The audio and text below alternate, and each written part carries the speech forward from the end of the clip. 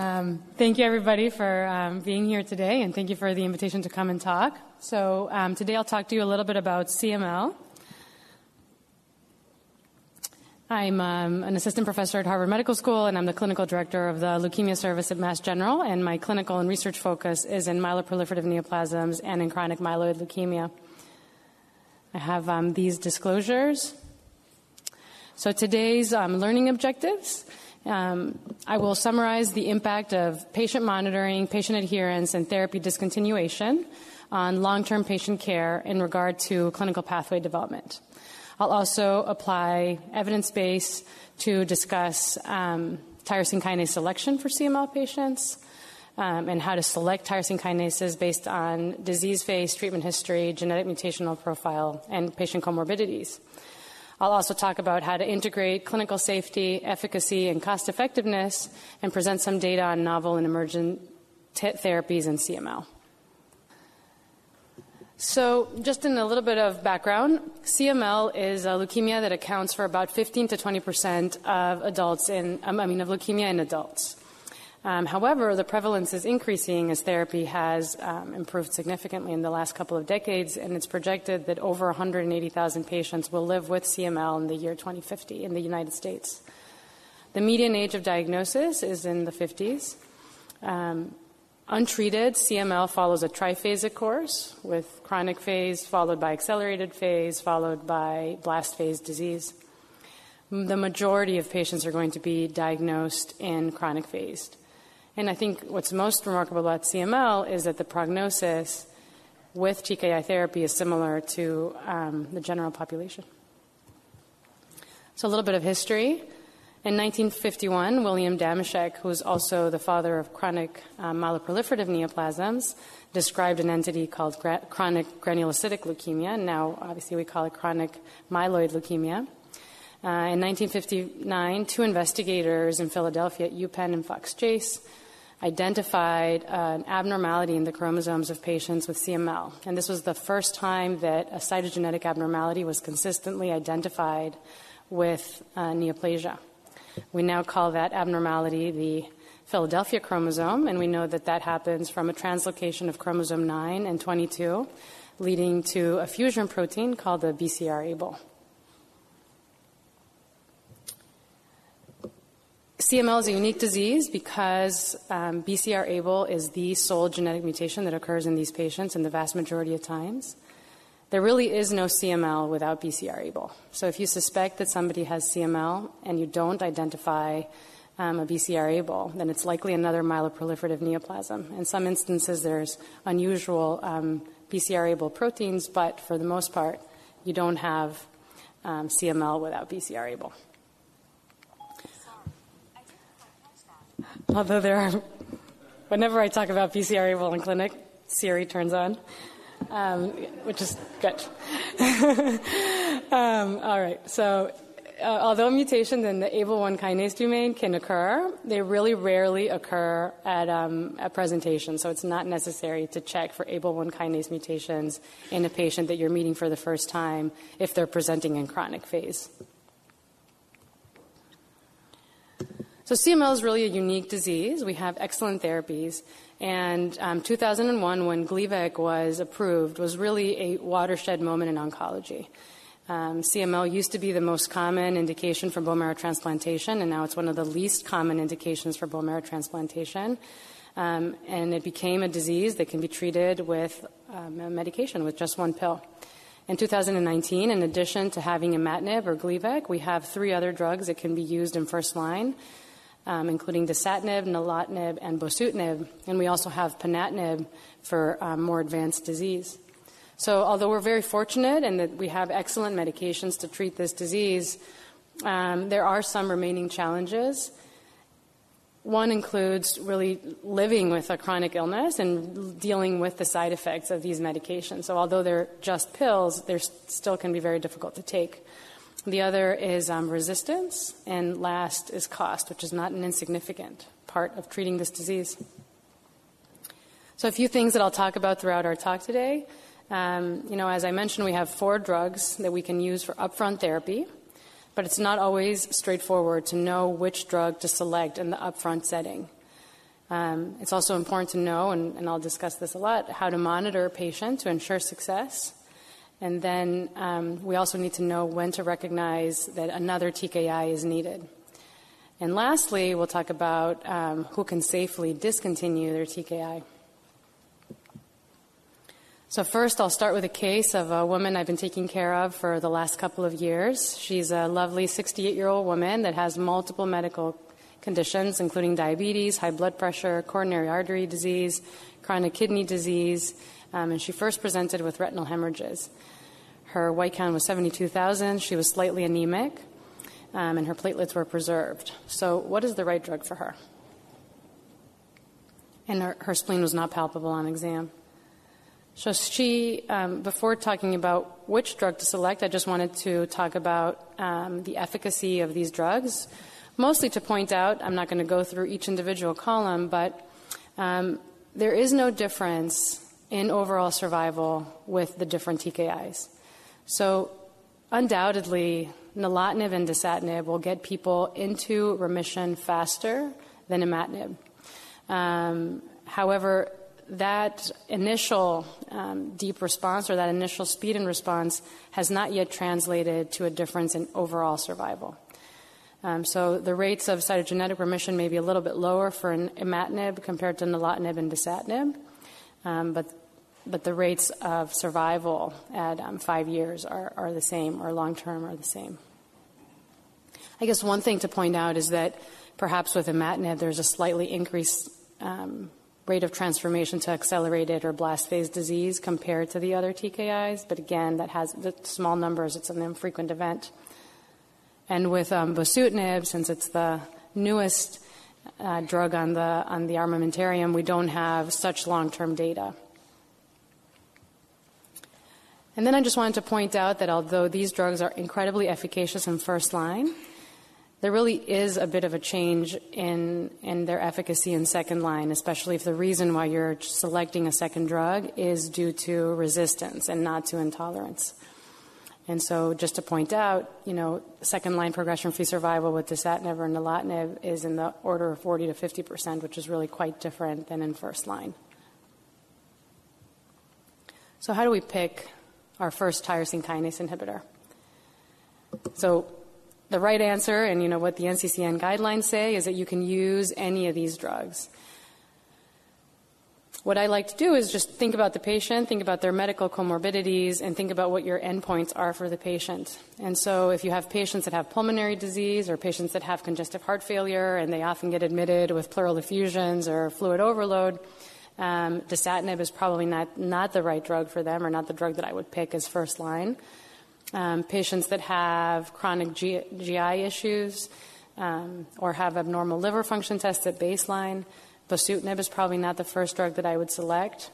Patients that have cardiovascular comorbidities, especially patients with peripheral vascular disease or coronary artery disease, patients with arrhythmias, I wouldn't select nilotinib.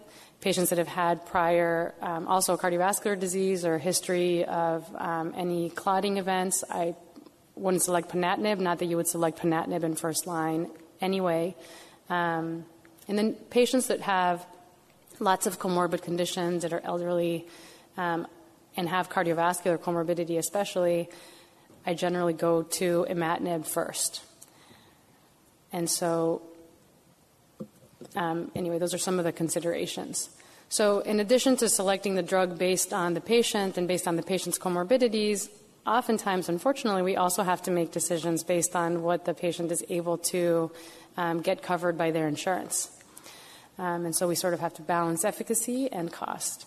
In general, we're pretty fortunate in CML that all of these drugs are really effective. And so when you have to pick one drug because the insurance will be more likely to cover one drug versus another, or there's a better patient assistance program for one patient based on their insurance than another, at least you can feel confident that you're not compromising efficacy. And I think that's important.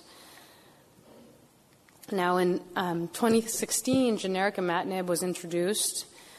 And in the United States, the cost of generic imatinib has not yet come down significantly compared to brand name imatinib.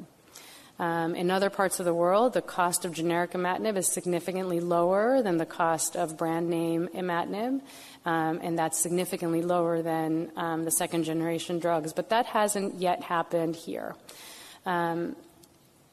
Obviously, there's a potential benefit to generic imatinib in that it'll be significantly less costly. The cost of these drugs is significant and has not come down since the approval of these drugs, of imatinib in particular in 2001.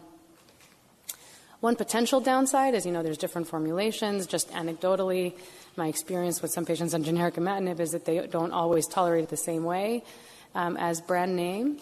And so I think it remains to be seen how the introduction of generic imatinib will really impact the way that we take care of our patients with CML. There have been some cost-effectiveness studies trying to see if it's beneficial to start with generic imatinib in terms of cost. And they're trying to weigh that against the potential of more patients discontinuing tyrosine kinase inhibitors when they start the second-generation drugs. But I think that those analyses really are incomplete yet because we don't yet know what the price of the generic imatinib will really be. But I think that that'll be interesting, and I think that that'll potentially really change the way that we treat our patients. And I think we need to have more studies to help inform if that is the right approach for every patient. And so potentially in the future I can envision that we would start with generic imatinib, and then if our patients don't meet their landmarks of treatment, then we can switch them to the second-generation drugs. And I would say that for patients that have high-risk features of disease at diagnosis, that's unlikely to be the right strategy because those patients should really start with a second-generation drug. So anyway, things to look forward to in the future. So case continued. My patient was started on imatinib based on what I mentioned before. She had a lot of comorbid conditions. Unfortunately, at 1 year, her PCR on the international scale was 3.5%. And we want the PCR at 1 year to be less than 1%.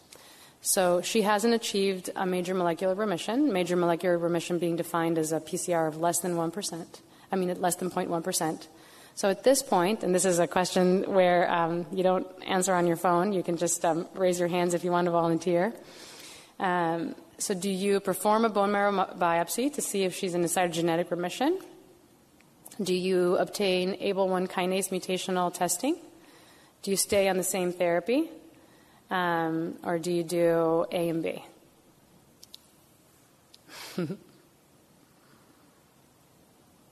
And if I don't have any volunteers, I'll let you know what happened in the next couple of slides. Go ahead. C? Yeah, sounds good. Anybody else?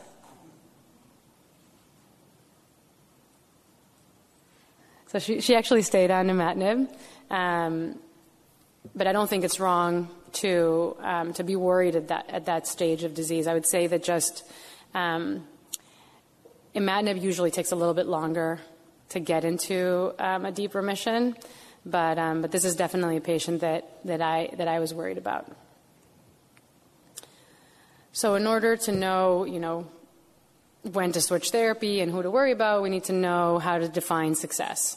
So the NCCN guidelines have very clearly delineated this, and I refer to them often myself.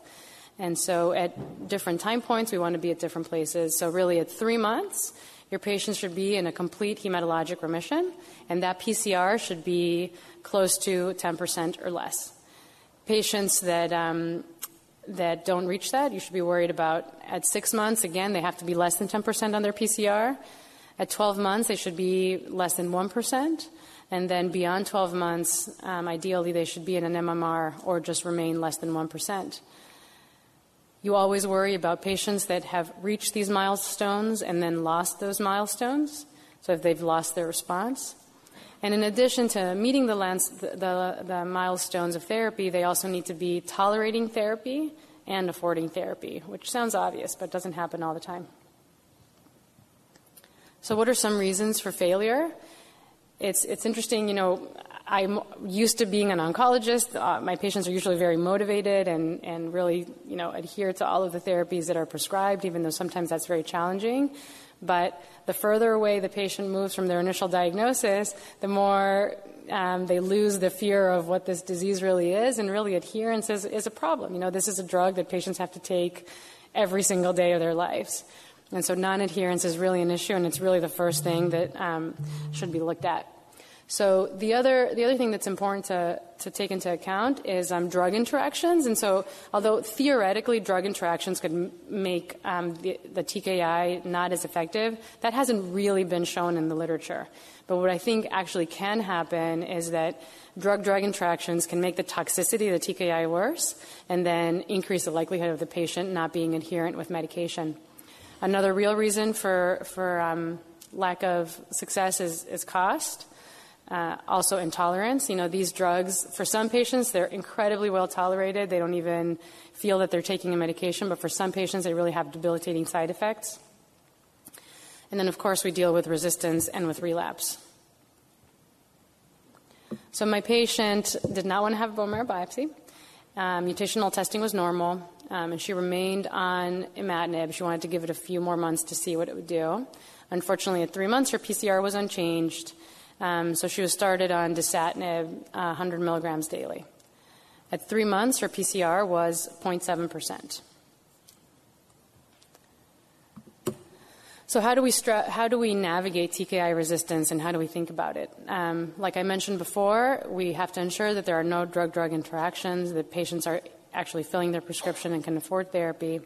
And then how do we define TKI resistance? So primary resistance is failure to meet the landmarks of therapy at specific time points. Failure to reach MMR, or major molecular remission, is not infrequent. So it occurs in up to 25 to 40% of imatinib-treated patients and bosutinib-treated patients, and occurs less frequently, but also in patients with dasatinib and nilotinib. Relapse, so also you can think about it as secondary resistance, is loss of therapeutic effect and disease progression while on a TKI that was previously effective. And the NCCN defines it as any sign of loss of response, defined as either hematologic or cytogenetic relapse. So if you have a patient that was previously very well controlled and they have a 1 log increase in their BCR-ABL transcript with a loss of MMR, so if they're still in MMR, you don't worry, but if they've lost their MMR, that's considered relapse. So when do we check for an ABL1 kinase mutation? So if you have a patient that's in chronic phase that you just met, if they're achieving their milestones, you don't have to check mutation. But if they haven't met their milestones, if they've lost response, if their disease is progressing, then that's a good time to check mutational analysis and to select a tyrosine kinase inhibitor based on those results. For new diagnosis patients in general, there's no reason to do mutational testing, and with the exception of patients that present with accelerated or blast phase disease, which thankfully is rare. So here's a chart, and I have to say that I treat a lot of CML, but I do not have this memorized except for maybe a few. So the chart is here. It's also in the NCCN guidelines. I refer to it all the time. But anyway, it's just helpful to know which tyrosine kinase to select.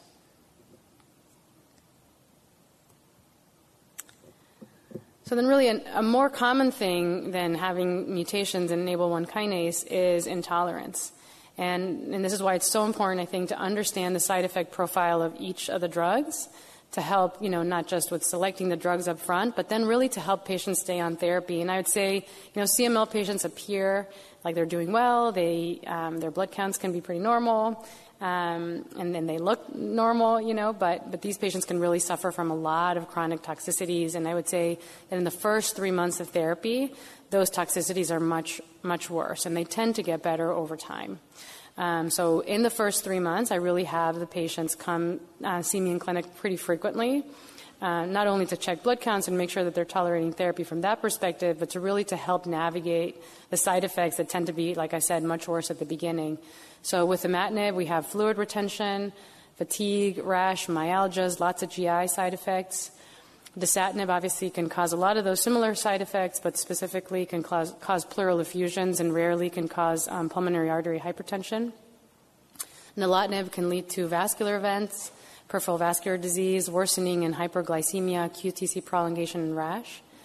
Bosutinib, particularly at initiation of therapy, it can cause a lot of diarrhea, and it's really important to educate patients about the fact that they can have a lot of diarrhea at the beginning and to manage that very proactively, because otherwise most patients will not be able to remain on therapy. But once they've overcome those few first months of therapy, I find that it's a pretty well-tolerated drug. And then ponatinib, as you all may know, it's been associated with a lot of thrombotic events, vascular occlusion, CHF, hepatotoxicity, and rash. And I would say that in pancreatitis, I would say that all of these drugs together, one of the things that they have in common is that they really cause a lot of fatigue. That's probably the most debilitating chronic low-grade side effect that most of my patients have with these drugs. So my patient did well, but unfortunately she called me one day sounding very, very short of breath. She got admitted to the hospital, and this was her chest x-ray. And this is a little bit small, unfortunately, but the Sprycel package insert has a really nice algorithm for monitoring or managing pleural effusions. But just to say, the first thing to do is grade the pleural effusion. If it's grade 1, 2, not very severe, you interrupt the drug and you wait for it to resolve. Once it resolves, if it was really not that severe, you can start at the same dose. If it happens again, then you can start at a lower dose. If you have a patient that has grade 3, 4 pleural effusion, you stop. If the pleural effusion doesn't resolve within a week of treatment, you can consider obviously diuresis or short course of corticosteroids. And then you can restart the drug at a lower dose. So I usually do 70 milligrams, but you can do 50 milligrams as well. And obviously if that recurs, then that patient can't be on dasatinib anymore. And although pleural effusions are quite common with dasatinib, the vast majority of patients that get a pleural effusion on dasatinib are able to remain on the drug long term. So unfortunately, she ended up getting 2 pretty significant pleural effusions, so we had to, so what do we do now? In this case, it's really not selecting in second line, it's kind of selecting in third line, but in general, the same paradigm applies. So if a person is on imatinib and they have resistance to imatinib, then you have the other 3 drugs to pick from. In the past, and you may find some literature that suggests increasing the dose of imatinib from 400 to 800, but truthfully, that's not very well tolerated. And nowadays, when we have so many other drugs to select, that wouldn't be my first approach, unless for some reason, the patient really can't take any of the other drugs, or you don't have access to the other drugs. If the person is on a second-generation tyrosine kinase inhibitor, then I would select another second-generation tyrosine kinase inhibitor. I wouldn't go to imatinib based on mutational profile, or if there's no mutation identified, then I would just choose the other second-generation drug. And then the setting of the T315I mutation is really different than all of the other mutations. So if a patient has a T315I mutation, the only drug available for that patient is ponatinib. And in the right clinical setting, this is a time where I think the conversation should start about a bone marrow transplant. So ponatinib is an incredibly efficacious drug, but I don't think we know yet if patients can really remain on ponatinib lifelong. And so I think it's at least worth discussing transplant with these patients. When it comes to intolerance, if the reason to switch from one drug to another is intolerance, then really any TKI with a different side effect profile is an acceptable choice. So now switching gears, and something that's kind of exciting and that I think was surprising to a lot of people is TKI discontinuation. So now that we've been using the tyrosine kinase inhibitors for many years, we know there's some patients that really go into excellent remissions. And there's a mounting body of evidence that has led to the opinion of the NCCN guidelines that it is now safe to discontinue TKIs in well-selected patients. And I think that's really the most important thing to know, that we know that TKI discontinuation is safe. So you can stop the drug, and then once you restart the drug, patients will go back into the great remissions that they had before. There's no reason to change from one TKI to another. And I think that's really the most important thing to keep in mind. But discontinuing a TKI is not that easy either. And that's because, some of these patients maybe are patients that we're now seeing twice a year because they're in such good remissions. Now they really have to get blood work done to check for their BCR-ABL transcript levels. In the first year, really every month, and then it's every 2 months. So it's fairly frequent visits because obviously you don't want to take a patient that's doing wonderfully and then have them really relapse with, accelerated or blast phase disease. That would be a terrible outcome. And so I think it's important to have patients that are reliable, that are willing to do that. And I've definitely had patients that are doing so well on their drug, on their, their TKI, that they prefer to just stay on what they're on and not do the monthly visits.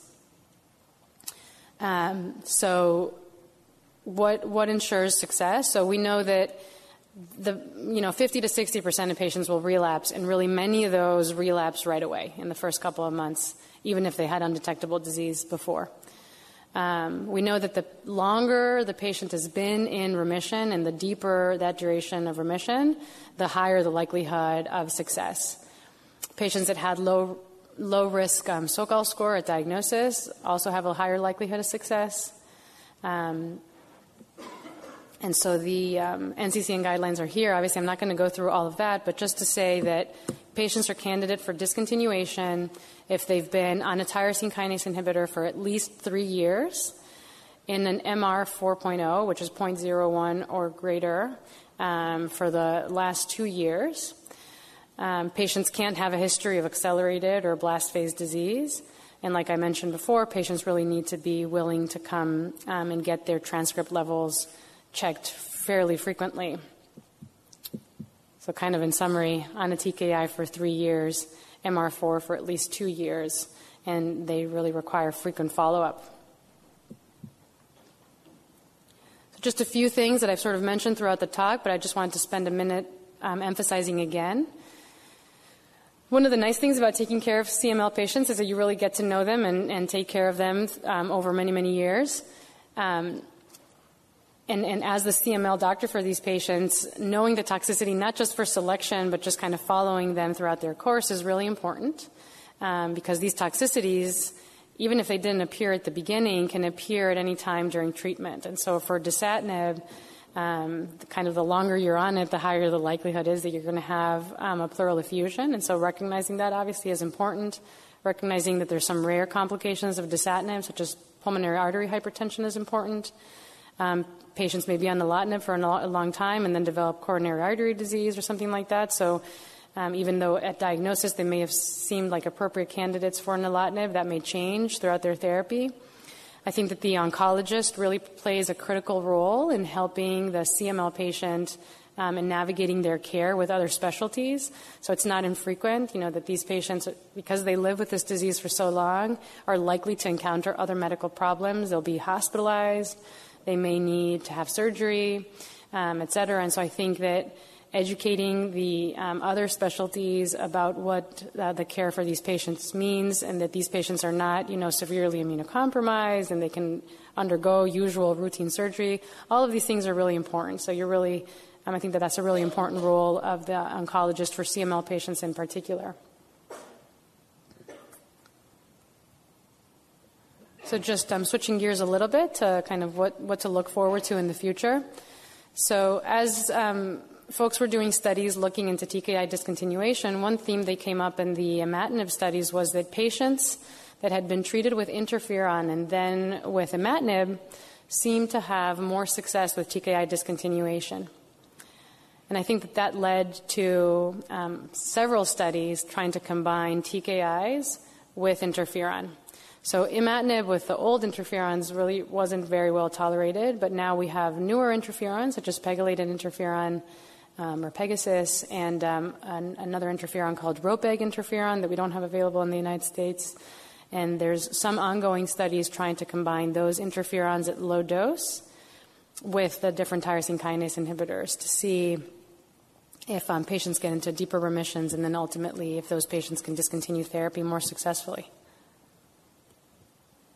There's a few other kind of newer agents that are on the horizon, perhaps. So I think one of the most exciting is ABL001. So this is this inhibits the ABL1 kinase in a different mechanism, and so it can potentially overcome a lot of TKI resistance, and that's going through clinical trials in several different settings. There's rodatinib, which is another TKI, which has been studied outside of the United States and really does seem to have really excellent efficacy and superior to imatinib in rates of cytogenetic and molecular remission, but it has not really been studied in the U.S. And then there's been some studies combining nivolumab, a checkpoint inhibitor, in combination with dasatinib in patients that have failed initial therapy. And so that's kind of an interesting strategy. We know from the transplant days that patients with CML are really susceptible to the immune effect of transplants. So it made sense to think about using checkpoint inhibitors. I think that that's been a study that's been difficult to accrue to simply because of there's low numbers of patients that really need that, and the TKIs are usually pretty well tolerated, and the checkpoint inhibitors can be potentially more toxic. So we'll see what the results of those studies are to see if that's a compelling treatment approach. So remaining challenges in CML, a few things that I've mentioned and I'll mention again. So the majority of patients with CML really do very, very well. But like I've mentioned, living with chronic TKI-related side effects can really be very challenging for some patients. Most patients, however, will not, unfortunately, remain off of TKIs for a long time. So although TKI discontinuation is definitely a possibility and something that I talk to my patients, it's important to keep in mind that the vast majority of patients will have to be on their TKI for the rest of their lives. They may have some treatment interruptions if they meet criteria for discontinuation, but not everybody. So I think some things that I'd like to see improve in my lifetime would be, how to manage life on a tyrosine kinase inhibitor better. There's only so much we can do with supportive care. I think probably the most challenging side effect to manage is fatigue. We have, medications to give people with GI upset, with volume overload, with GI side effects, et cetera, but fatigue can really be difficult. And then how do we select patients, and how do we increase the possibility of TKI discontinuation? So obviously if we can treat these patients, even if it's with somewhat toxic therapy initially, but then really increase our likelihood of TKI discontinuation, I think that would be really exciting for our patients. Thank you so much. I'm happy to take questions.